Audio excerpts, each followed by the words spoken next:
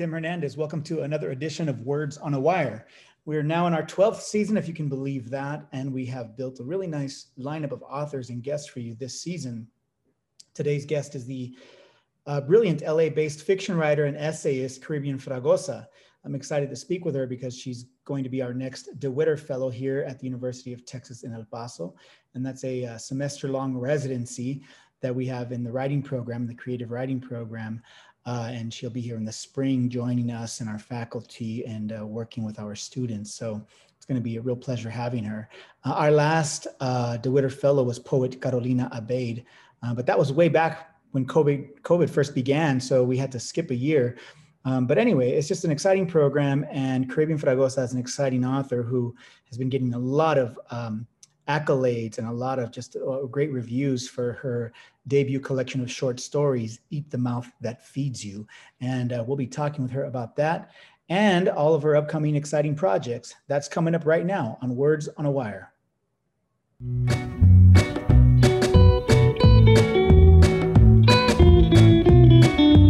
Words on a Wire. Words on a Wire.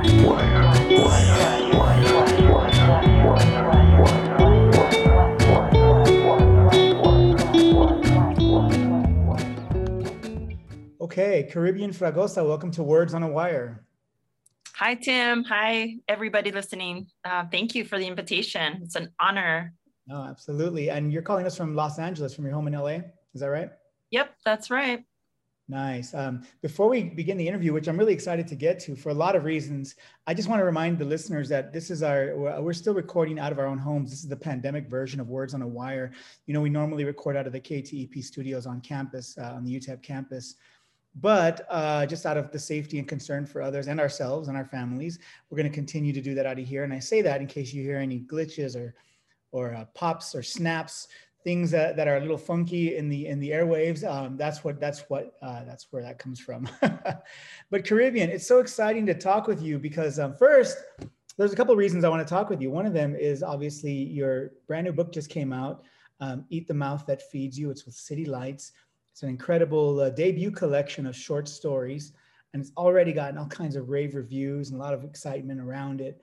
And I want to talk to you also about your upcoming residency here at UTEP, which will be in the spring. So first, how are you doing?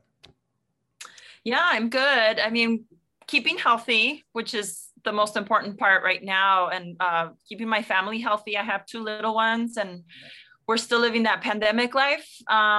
And just trying to make the best of it. I think it's challenging for everybody, but overall, it's definitely a good time. I'm very pleased with, as you said, the great reception for my book. I've gotten so many wonderful reviews that I didn't expect, I didn't know I was going to get. And it's just been like a wild and amazing ride. And I'm very proud of this collection. It was a long time coming, and I can talk more about that later, but overall, I'm good, and it's been a good year despite all the craziness of the world. Right, and I mean, you know, I saw that, and I know you're being a little modest here because I just saw a few days ago that Reader's Digest came out with 20 best books by Latinx authors that you want to read right now, and yours is among those 20 great books. And then they go on to say that it may go on to become one of the best short story collections of all time, which is a huge honor and a huge compliment, and especially for a debut book. But just you know, and I absolutely would agree with that. It's just a fantastic collection. How does it feel? It just, I mean, it tickles me. I mean,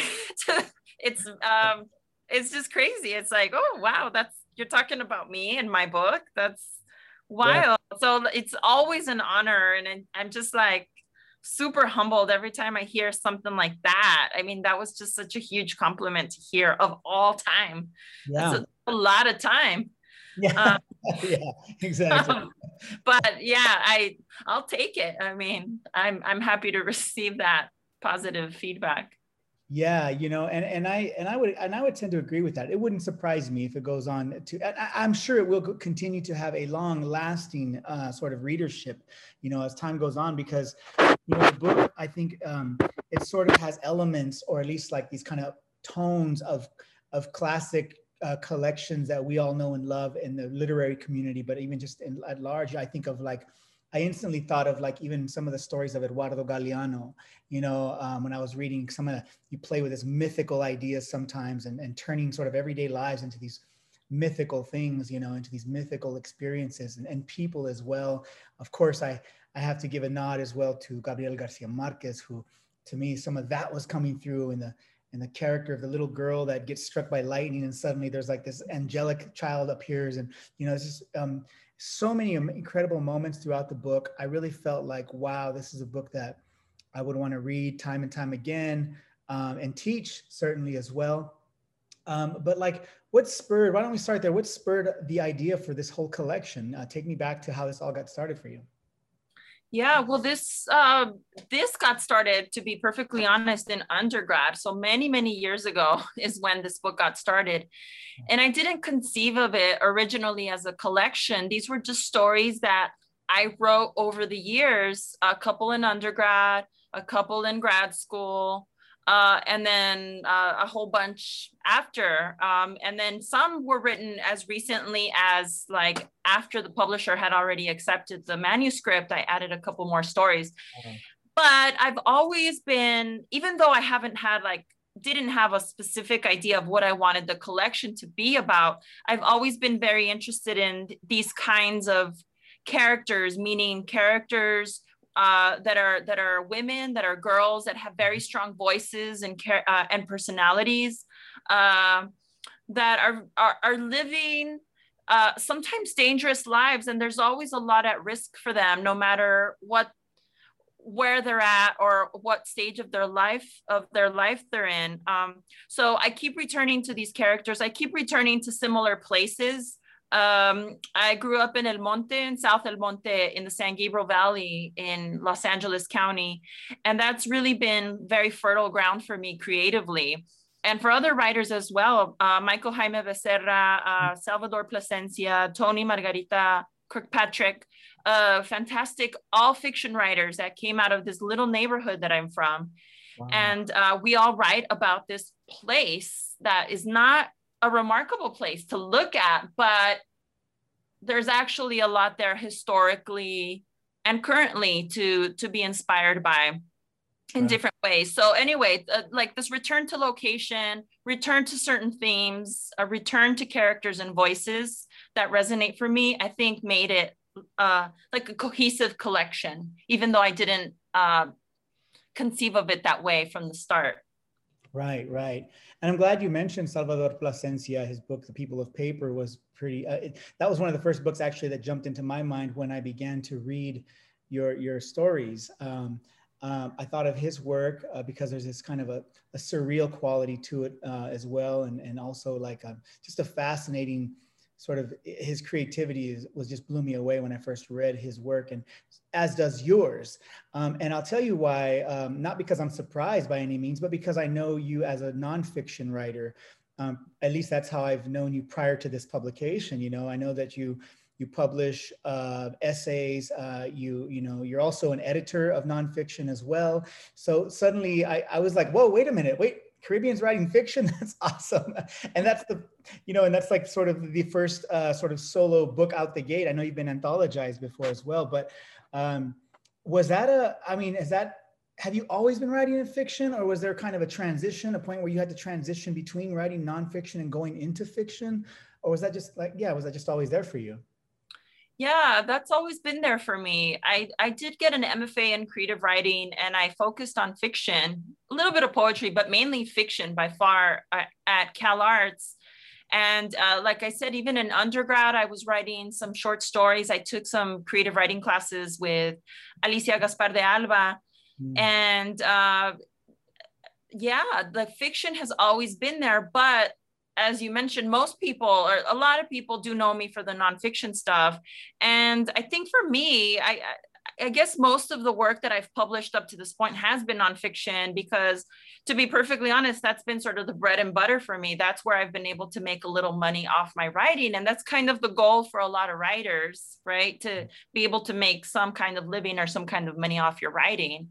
And so that's just kind of where the doors opened up for me. all these years. And those were the opportunities that I found. And they've been very fruitful opportunities. And I'm very grateful for that. And that's something I'm always going to keep doing. I'm always going to be writing cultural criticism and other nonfiction work. But really, like in my core, I'm a fiction writer. And then I guess I could just quickly note for anybody who's interested, because at the core, I consider myself a fiction writer above all else, that really, I think, informs, not just informs, but it colors, it shapes the nonfiction as well. I feel like I use a lot of just techniques of fiction writing in nonfiction, which I don't know if other people would have issues with it, but in terms of like illustrating a scene or creating the atmosphere for the reader, or I mean, there's just certain techniques that I borrow from fiction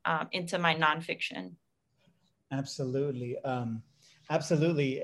And I mean, that's what makes, I think, for just a really compelling story. You know, you're a really great storyteller for having the, you know, the being able to sort of utilize those two tools or those two various genres, you know, to have them and be able to have mastery over those. What you're doing here is just fantastic. You know, I think I can identify a little bit with that, because for me, it was poetry is my first love. And so I write everything, I think, through the lens of poetry, the way I even see stories and prose as well. You're right. So I think it really does influence, even if I write fiction or whether I'm writing nonfiction, there's always a sense of the poetic, I think, because that's the first door I entered, you know, into writing.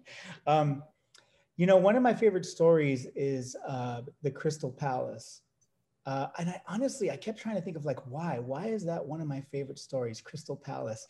And I don't really have the answer as to why yet, but I was hoping that you would share an excerpt of that story with our listeners. Yeah, I have an excerpt prepared. And cool. You do think of why, I'd like to hear, because I noticed that people like that story and it always surprises me. But I picked out an excerpt, and if it goes on too long, Tim, feel free to cut me off. Okay. No okay. worries. Crystal Palace. Look, mija, when I was maybe 17 or 18 years old, I worked at a boutique selling fancy French beauty products over there in Guadalajara. The boutique was luxurious, with crystals and mirrors everywhere. Everything sparkled like a diamond, even the little glass bottles filled with the fine lotions. But I felt a little bit nervous. You know, like if I moved too quickly or carelessly, I would break something. I was used to doing things using my strength and with ganas. That's how my ama taught me. You do things with ganas, mija, she would say. With ganas, you pick up the kids, my little brothers, to wipe off the dirty snot dripping from their noses. With ganas, you scrub your father's hard denim pants over the lavadero. And with ganas, you sweep our part of the street so that no one can say we are not clean people. But in this place, La Friu Friu it was called, you did everything very delicately. With finesse, my dear, the Señora Sanz, my boss, would say. Look, she would correct me, lifting her tiny little nose. Then she would demonstrate how my work was to be done. With the tippy tips of her fingers, she would pick up a tiny flask containing some precious fluid and carefully place it on the glass display case. You could hear the sweet little sound, a ding, like a little bell every time she showed me how it was to be done. I had the habit of taking the glass bottles and jars 5 at a time, picking them up and securing them against my breasts, soft and safe. You better believe that breasts are the safest place to keep important things.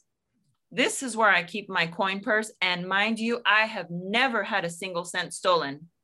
Of course, it's safe so long as you keep it that way and you don't allow busy hands to make their way in there. But to each her own chichis, I always say. This is how I would set up the boutique more quickly, pressing the precious containers against my breasts until one day, La Señora Sanz came in with her little shoes going click, click, click, click over the polished floor and she screamed so suddenly that it made me jump with fright. Dios mío, she shrieked. I dropped all of the glass jars and bottles, and they broke into a million pieces on the checkered tile. The floor was splattered with precious white creams like the pigeon shit that covered the plaza outside. Such a stupid girl, she screamed at me, spitting out the words between her pearly teeth and red lips. What are you doing? You are a careless fool, a brute. Should I continue, or is this a good place? Actually, that's a good place right there to stop. And if you're just tuning in, you're listening to Words on a Wire, and we're in conversation with the LA-based author, fiction writer, and essayist, Caribbean Fragosa. We're talking with her about her new book, Eat the Mouth That Feeds You. It just came out with City Lights. And that was just an excerpt that she read from the story titled Crystal Palace. And, you know, I think as you're reading it, and I have your book here, as you can see, but because obviously what the listeners can't see is that you and I are Zooming this call, but you can see that I have it here. It's a fantastic book. And I want to talk a little bit about also the design of it. But as you're reading it, I intentionally was not looking at the story because I wanted to just obviously, you know, get the author just to read that to out loud. It's nice to hear. And it occurred to me, I think, a big part of probably why that story resonates with me, I think, is because, and maybe with others, as you said, is that, you know, there is a part of myself, obviously, that I can see my younger self when I was a kid being in these types of, I remember specifically in the town I grew up in Central California, the town of Dinuba, where my grandmother took care of us. There was always this little Rexall pharmacy, and my cousin and I would walk down there and just hang out in there because we could find like, you know, crafts and things like that we could make. There were like these little stick airplanes we used to like getting there. And there were always these little like sort of like a glass menagerie that was always like around there, and we would touch them. And then they would tell us every time the store owners would basically, you know, they would always like, you know, just get upset with us because we'd be touching these things. And so at a young age, I learned to keep my hands to myself in stores. And then as I got older, accused a couple of times of stealing things that I didn't, I became more aware of my hands in stores, and always sort of making my hands visible. And then later on, run-ins with the police, in which I always wanted to make sure my hands were visible. But hands suddenly, and the awareness of my hands and the awareness of where they were placed became a fragile situation for me, and also just very hyper aware of that. So I think there was a part, as you're reading it, of this woman going from, as you said, you know, she's being taught to, as a young woman, as a young girl, that, you know, we do everything with ganas, con ganas, you know. But later on in this shop, she suddenly becomes hyper aware of the fragility of her hands touching certain objects, you know, and then the kind of almost the shame that will occur later on in this story that you didn't get to. Anyway, what was the seed for the story? Where did you get this story from? Yeah, I got it from listening to my mother talk about jobs that she used to have as a young woman before she married my father in Guadalajara. So my family's from Guadalajara, and she grew up like in las afueras and in the peripheries of the city, and just this humble home, this humble neighborhood. But then she would take the bus to the centro, to the city, and would work. She had several jobs in these sort of high-end, very elegant boutiques. And she didn't work in this kind of boutique. She worked like some clothing shop or something, but it was always very special. And her bosses were always these very sort of uptight, like ladies that were super picky about stuff. And so I was always really interested in that sort of contrast, that sort of like moving between worlds, between the space that she lived, where, like you said, and like it says in the story, where she was used to and required to work with ganas, where that's really valued, to use your strength and to do things well using your body, because those are the kinds of jobs that I guess her family had, and that many of our families have had, whether working construction, or my dad was a truck driver or whatever in the fields, to working in these very like special little boutiques, these little shops for high-end rich people. Basically, it was just kind of jarring to see or to hear that contrast. So I was really interested in that. And yeah, I think that was the seed for it, listening to my mother's stories about working there. And also, yeah, and also, you know, you begin the story with the mother saying, "Look, mija," when I was maybe 17 or 18 years old. So the mother begins to give her testimony in a way to her daughter, or could even be her granddaughter. I don't know, you know. And I know that that you also do like oral history project as well in partnership with your husband, who's a historian, you know, Romeo Guzman. Did you know do and so and then you earlier had said how fiction influences your nonfiction. So in this case, would you say that your nonfiction has influenced some of your own fiction? Your fiction as well works the other way. Yeah, absolutely. I like that. Yeah, I mean, listening is the best way of learning how to tell a story, Right. learning how to, I don't know, like embody like a kind of rhythm that you put down on the page. There's the way that each person talks and the way that certain families talk, and there's like a rhythm to it and a sound to it and like a posture to it. And I've been a good listener all my life. I mean, I as a kid, I just didn't feel like I was listened to. So I did the listening. And plus, I mean, all the chisme was super juicy growing up, listening to the chisme in the kitchen and in the family. So I collected that. And I guess I really was able to fine tune my ear at a young age and really listen to that. And that is absolutely reflected in our fascination, my husband's and my fascination for oral history. And that's definitely something that we still do. Yeah, absolutely. I tend to agree with that as well. And you have other stories as well, like Ini and Ifati, which I think, you know, are just a fantastic story of two young girls. But, you know, one of the things I wanted to ask you, because we kind of are coming up quickly on time, it's passing by so fast, is that, but one of the things I wanted to ask you is that like that story, it's a little longer, but it's a fascinating story. And I kept wanting it to continue on. And then I wondered, you know, because this could very easily be its own novel, and you must have been asked already this question, but do you anticipate that any of the characters or stories in this book could go on to have their own book in the future? Yeah, people have asked about Inifati, and Inifati actually was conceived, and I may as well say it now. As a comic book or like a graphic novel, and I wanted to have like a collection of adventures that these two girls might have together. Right. So this was like maybe the opening or like the first issue or something, like the first part of a whole series of adventures. But then Vicious Ladies, the one about the all-girl party crew, that could be its own thing. But yeah, that is always like an intriguing consideration for me. Who knows? We'll see. Yeah, well, we'd be excited to see that, I'm sure, because like I said, any of these characters could go on. A lot of these characters could go on and have their own lives in books, you know, it'd be fantastic.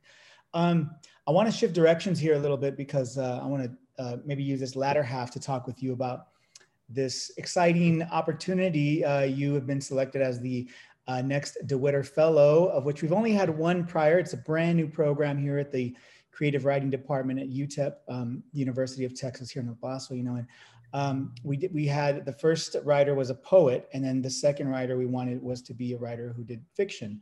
And you know, your name came up, and everybody was immediately excited. And then all of a sudden it was time. We were like, oh, and she's got this new book out. Oh, it's wonderful. So, you know, the committee selected you, and we're all excited. What are you looking forward to about coming to El Paso and coming to UTEP?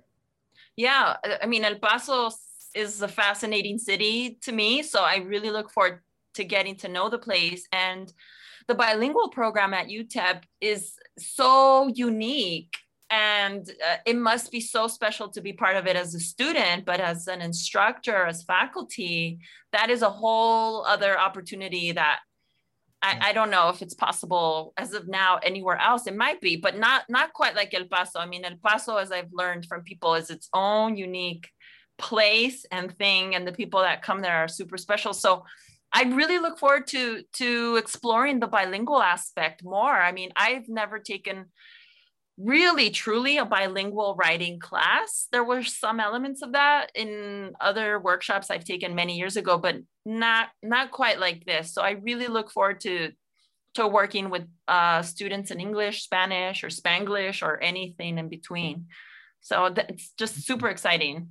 Yeah, you'll get all of that for sure in your classrooms. And I should clarify that the residency is actually for the spring semester. So you'll come sometime in late January and stay till the end of the semester. And that's what the DeWetter Fellowship is really about. It's about giving our students at UTEP in the creative writing program a one-on-one kind of engaged classroom experience with Latinx authors who are making waves out there. And you're obviously, you are, and so we're really excited to have you.